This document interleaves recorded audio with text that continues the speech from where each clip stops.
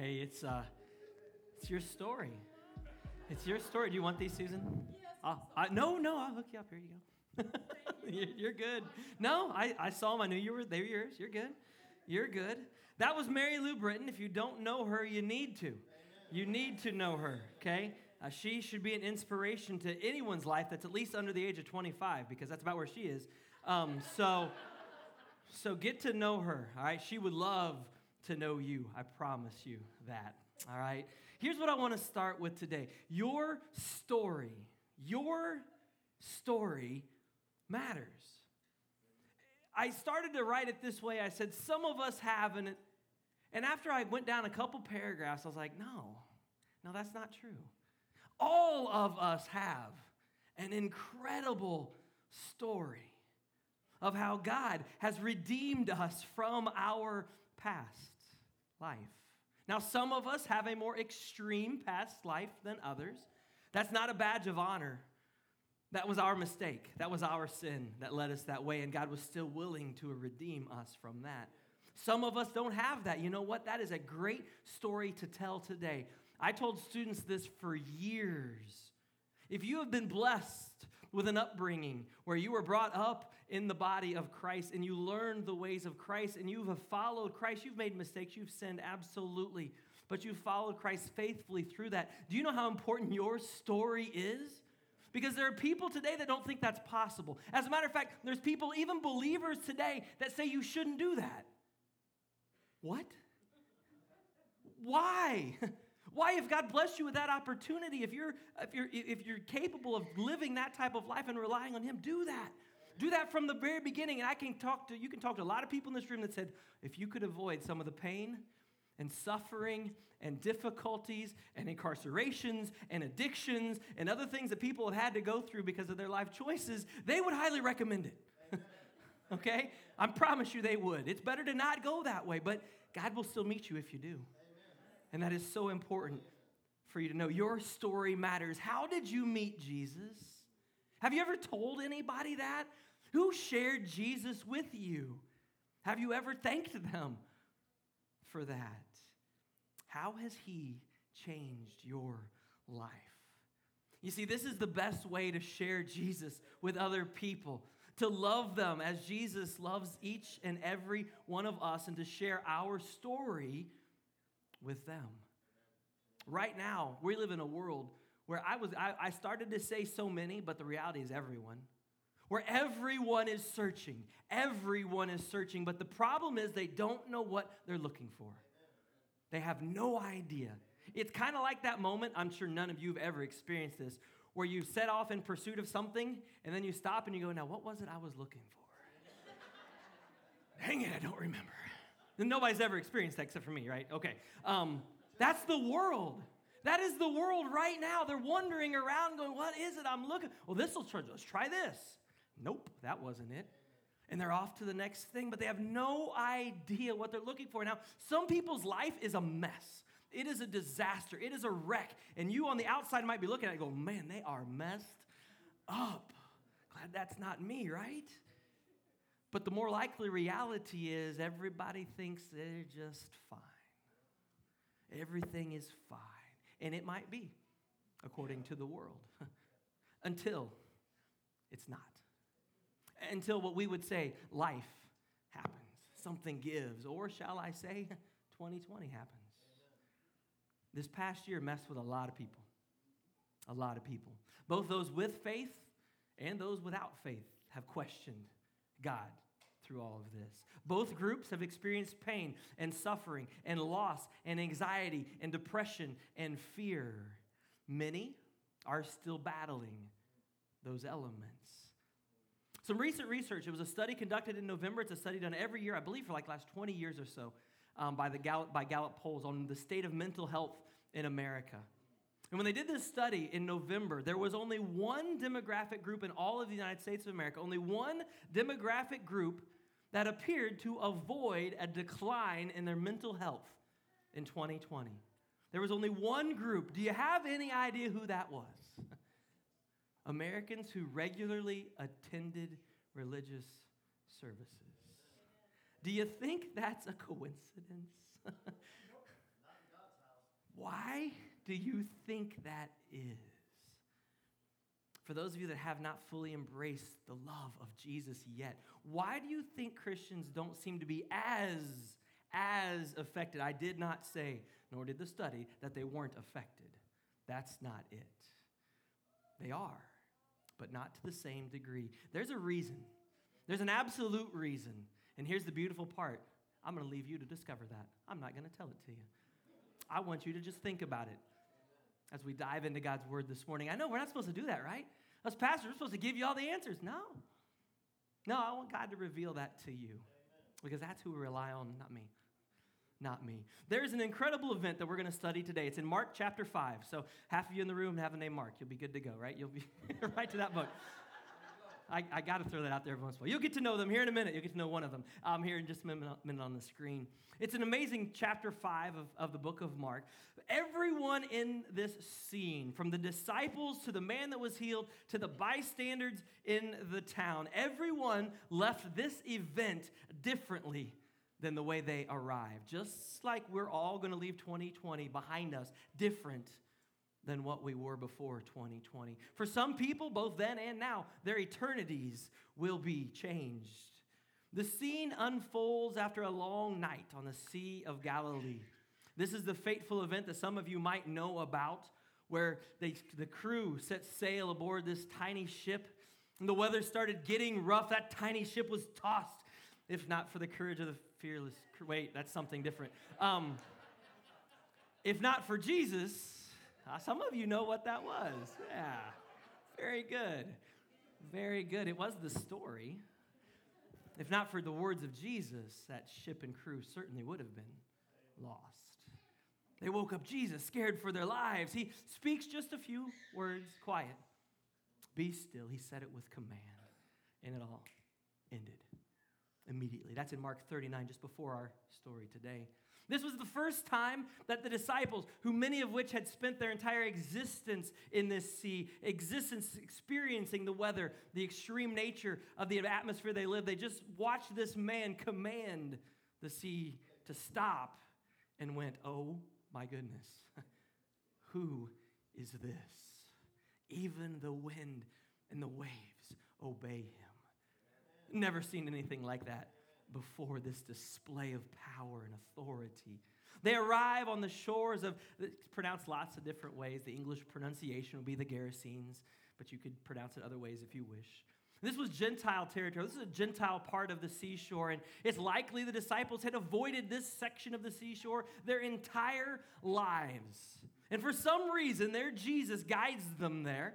And as they arrive on the shore, literally, probably exactly the thing that they feared their entire life, the welcoming committee that they received was exactly what they thought it would be.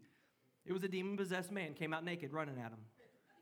That's literally what happened. You know, that was their greatest fear, and here it was right before them. Verse 1 of chapter 5 begins this way. They went across the lake to the region of the Gerasenes.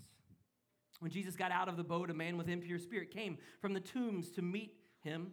This man lived on the tombs, and no one could bind him anymore, not even with a chain. For he'd often been chained hand and foot, but he tore the chains apart and broke the irons on his feet. No one was strong enough to subdue him. Night and day among the tombs and the hills, he would cry out and cut himself with stones. When he saw Jesus from a distance, he ran and he fell on his knees in front of him. He shouted at the top of his voice, "What do you want with me, Jesus, Son of the Most High God? In God's name, don't torture me." Because that's how he would have said it. He was a demon-possessed man, right? Jesus had said to him, "Come out of this man, you impure spirit." Then Jesus said, "What's your name?" "My name is Legion," he replied, "for we are many." And he begged Jesus again and again not to send them out of the area. A large herd of pigs was feeding in a territory nearby on the hillside, and the demons begged Jesus, "Send us among the pigs and allow us to go into them." He gave them permission, and the impure spirits came out and went into the pigs. The herd, about 2,000 in number, rushed down a steep bank and into the lake and were drowned. Those tending the pigs ran off, reported this in the town and in the countryside, and the people then went out to see all that had just happened. When they came to Jesus, they saw a man who had been possessed by the legion of demons sitting there dressed and in his right mind, and they were afraid. Those who had seen it told the people what had happened to the demon-possessed man and about the pigs as well. Then the people began to plead with Jesus to leave their region. As Jesus was getting into the boat, the man who had been demon-possessed begged Jesus to go with him. Can you imagine? And Jesus didn't let him, but instead said, "Go home to your own people and tell them how much the Lord has done for you and how he has mercy on you." So the man went away and began to tell all those in the Decapolis how much Jesus had done for him, and the people were amazed. Now, the details of the miraculous healing and Jesus' power over the demons, absolutely impressive. The demons' fear and the demons' knowledge of exactly who Jesus is reminds us of how they once knew him as their king as well. But now they had betrayed him, and they are awaiting their punishment. But today, in light of what's about to happen here in a moment and what's already begun with Mary Lou, I want to focus on two different things. I want to first focus on the man who was healed. Prior to Jesus' arrival, we don't know how this man came to be demon-possessed. All we know is that his life was, I don't think you could find a bigger mess, quite honestly, than what this guy was in. It had cost him everything: his family, his job, his friends, his respect, his dignity, even his health. He was being physically, emotionally, socially, and most importantly, spiritually destroyed. He was cast out of society. He was forced to live among the graves. He'd been chained up to keep him from harming others, but instead he could free himself and was harming himself. He'd lost all respect. He'd lost all self-worth. He was naked, and he was injured from self-inflicted wounds until he met Jesus. It's interesting to me that when Jesus arrives on the shore, the demons come running to Jesus. They don't run away. They, even as they're the enemy, know their place before God. And after Jesus sends those demons into the pigs, two very interesting things happen. Let's start with the townspeople. They come, they gather, but it's not to praise Jesus.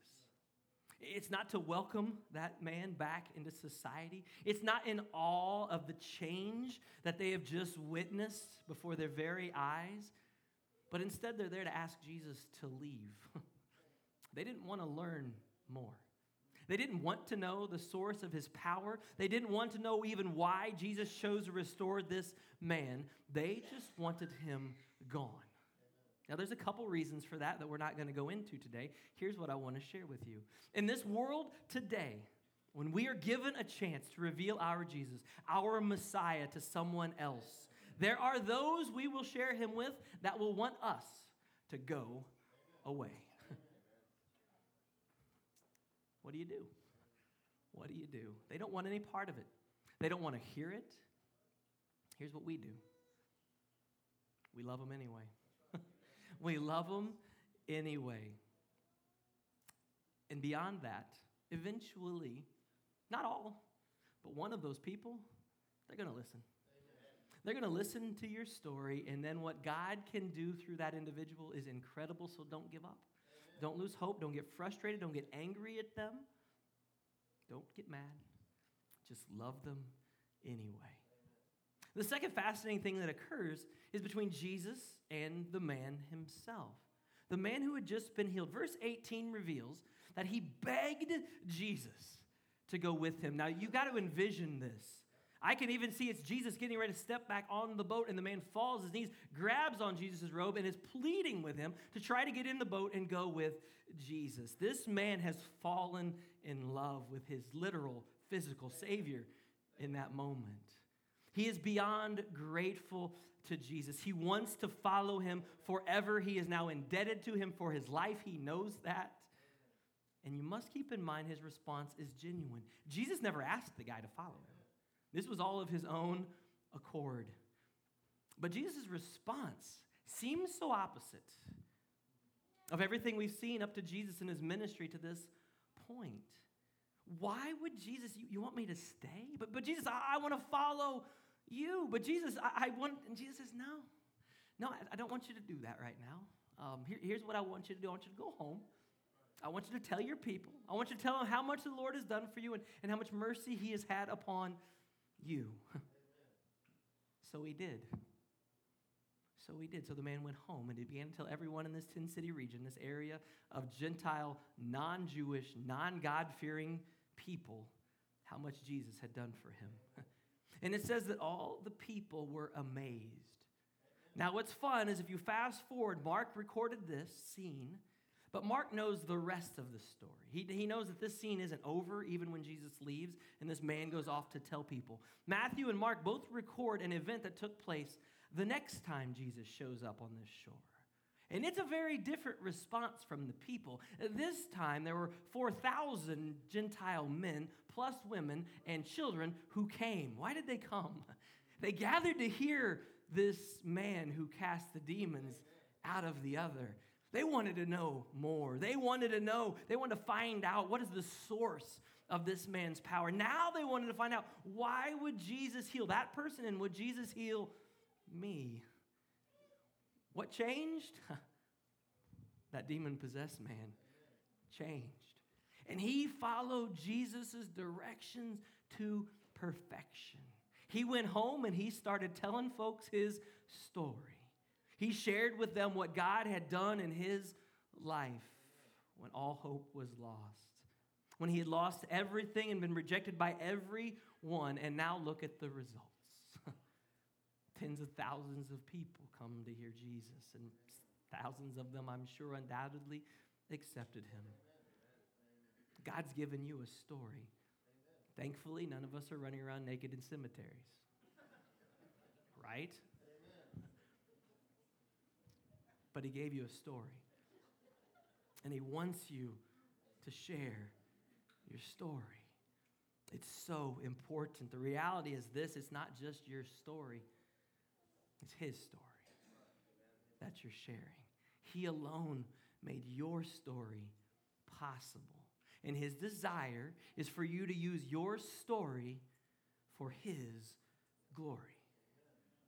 The title of today, your story could lead thousands upon thousands of people to Jesus. Did you know that? Amen. Some of you are already doubting, you know what? Your story could lead one person to Jesus. Amen. And that's perfect in the eyes of God. We're going to continue to leave the door open and give you the opportunity to share your story as it fits, as God speaks to you and reveals it to you. So never, ever hesitate. I won't mention it every week, but I will mention it from time to time. There's so many ways you can share your story. A lot of you are social media people. Post your story. Who knows? Maybe it'll get taken down. Congratulations if it does.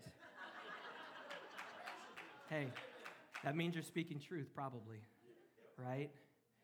The reality is we've got to share our story. We know there's people that come in on a Sunday morning and God uses something in this service to speak to you in a unique way. It might be relevant to the topic at hand today. It might not, and that's fine.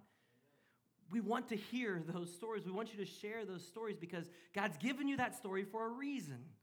And it's to share with other people for his glory to reach them. Today what we've got is we've got a few stories. A few folks that came in and did some videoing with David. A few stories about how they've seen God in 2020, of what God has brought them through in 2020. Here's our prayer in this, that their stories will encourage you, that God will use their words to reveal himself to you in your life, and that their stories will inspire you to listen just a little closer to the Spirit of God. And to first, if you haven't already, accept Jesus as your Lord and Savior. Don't put that off another second of any day. Make that decision immediately. But beyond that, listen a little closer to what God reveals that he has done to you and through you in your life. And maybe, just maybe, the Spirit will move you to share your story, not just with us, but with the world one day. It is that important. And all of us have a story. Don't ever, that's a lie from Satan, if you believe your story doesn't matter, because it does. Father God, as we watch these stories today, Father, may your people hear what you would have them hear.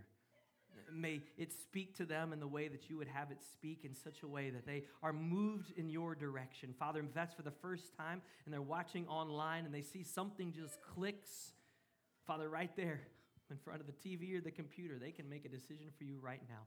And we can't wait to meet them one day here in the house, Father. And if we don't, we'll see them in heaven and they can tell us, hey, that one day when Mary Lou Britton shared her story, I was watching. It changed me. Father, you can use anything. But Father, for those that have made that decision prior to today, may this inspire them to encourage those that have shared their stories, but Father, beyond that, to share their own story. Regardless of how unimportant they feel it is, Father, you've given their story to them for a reason. And we're grateful for that, and we just pray we get to hear it. It's in Jesus' name we pray.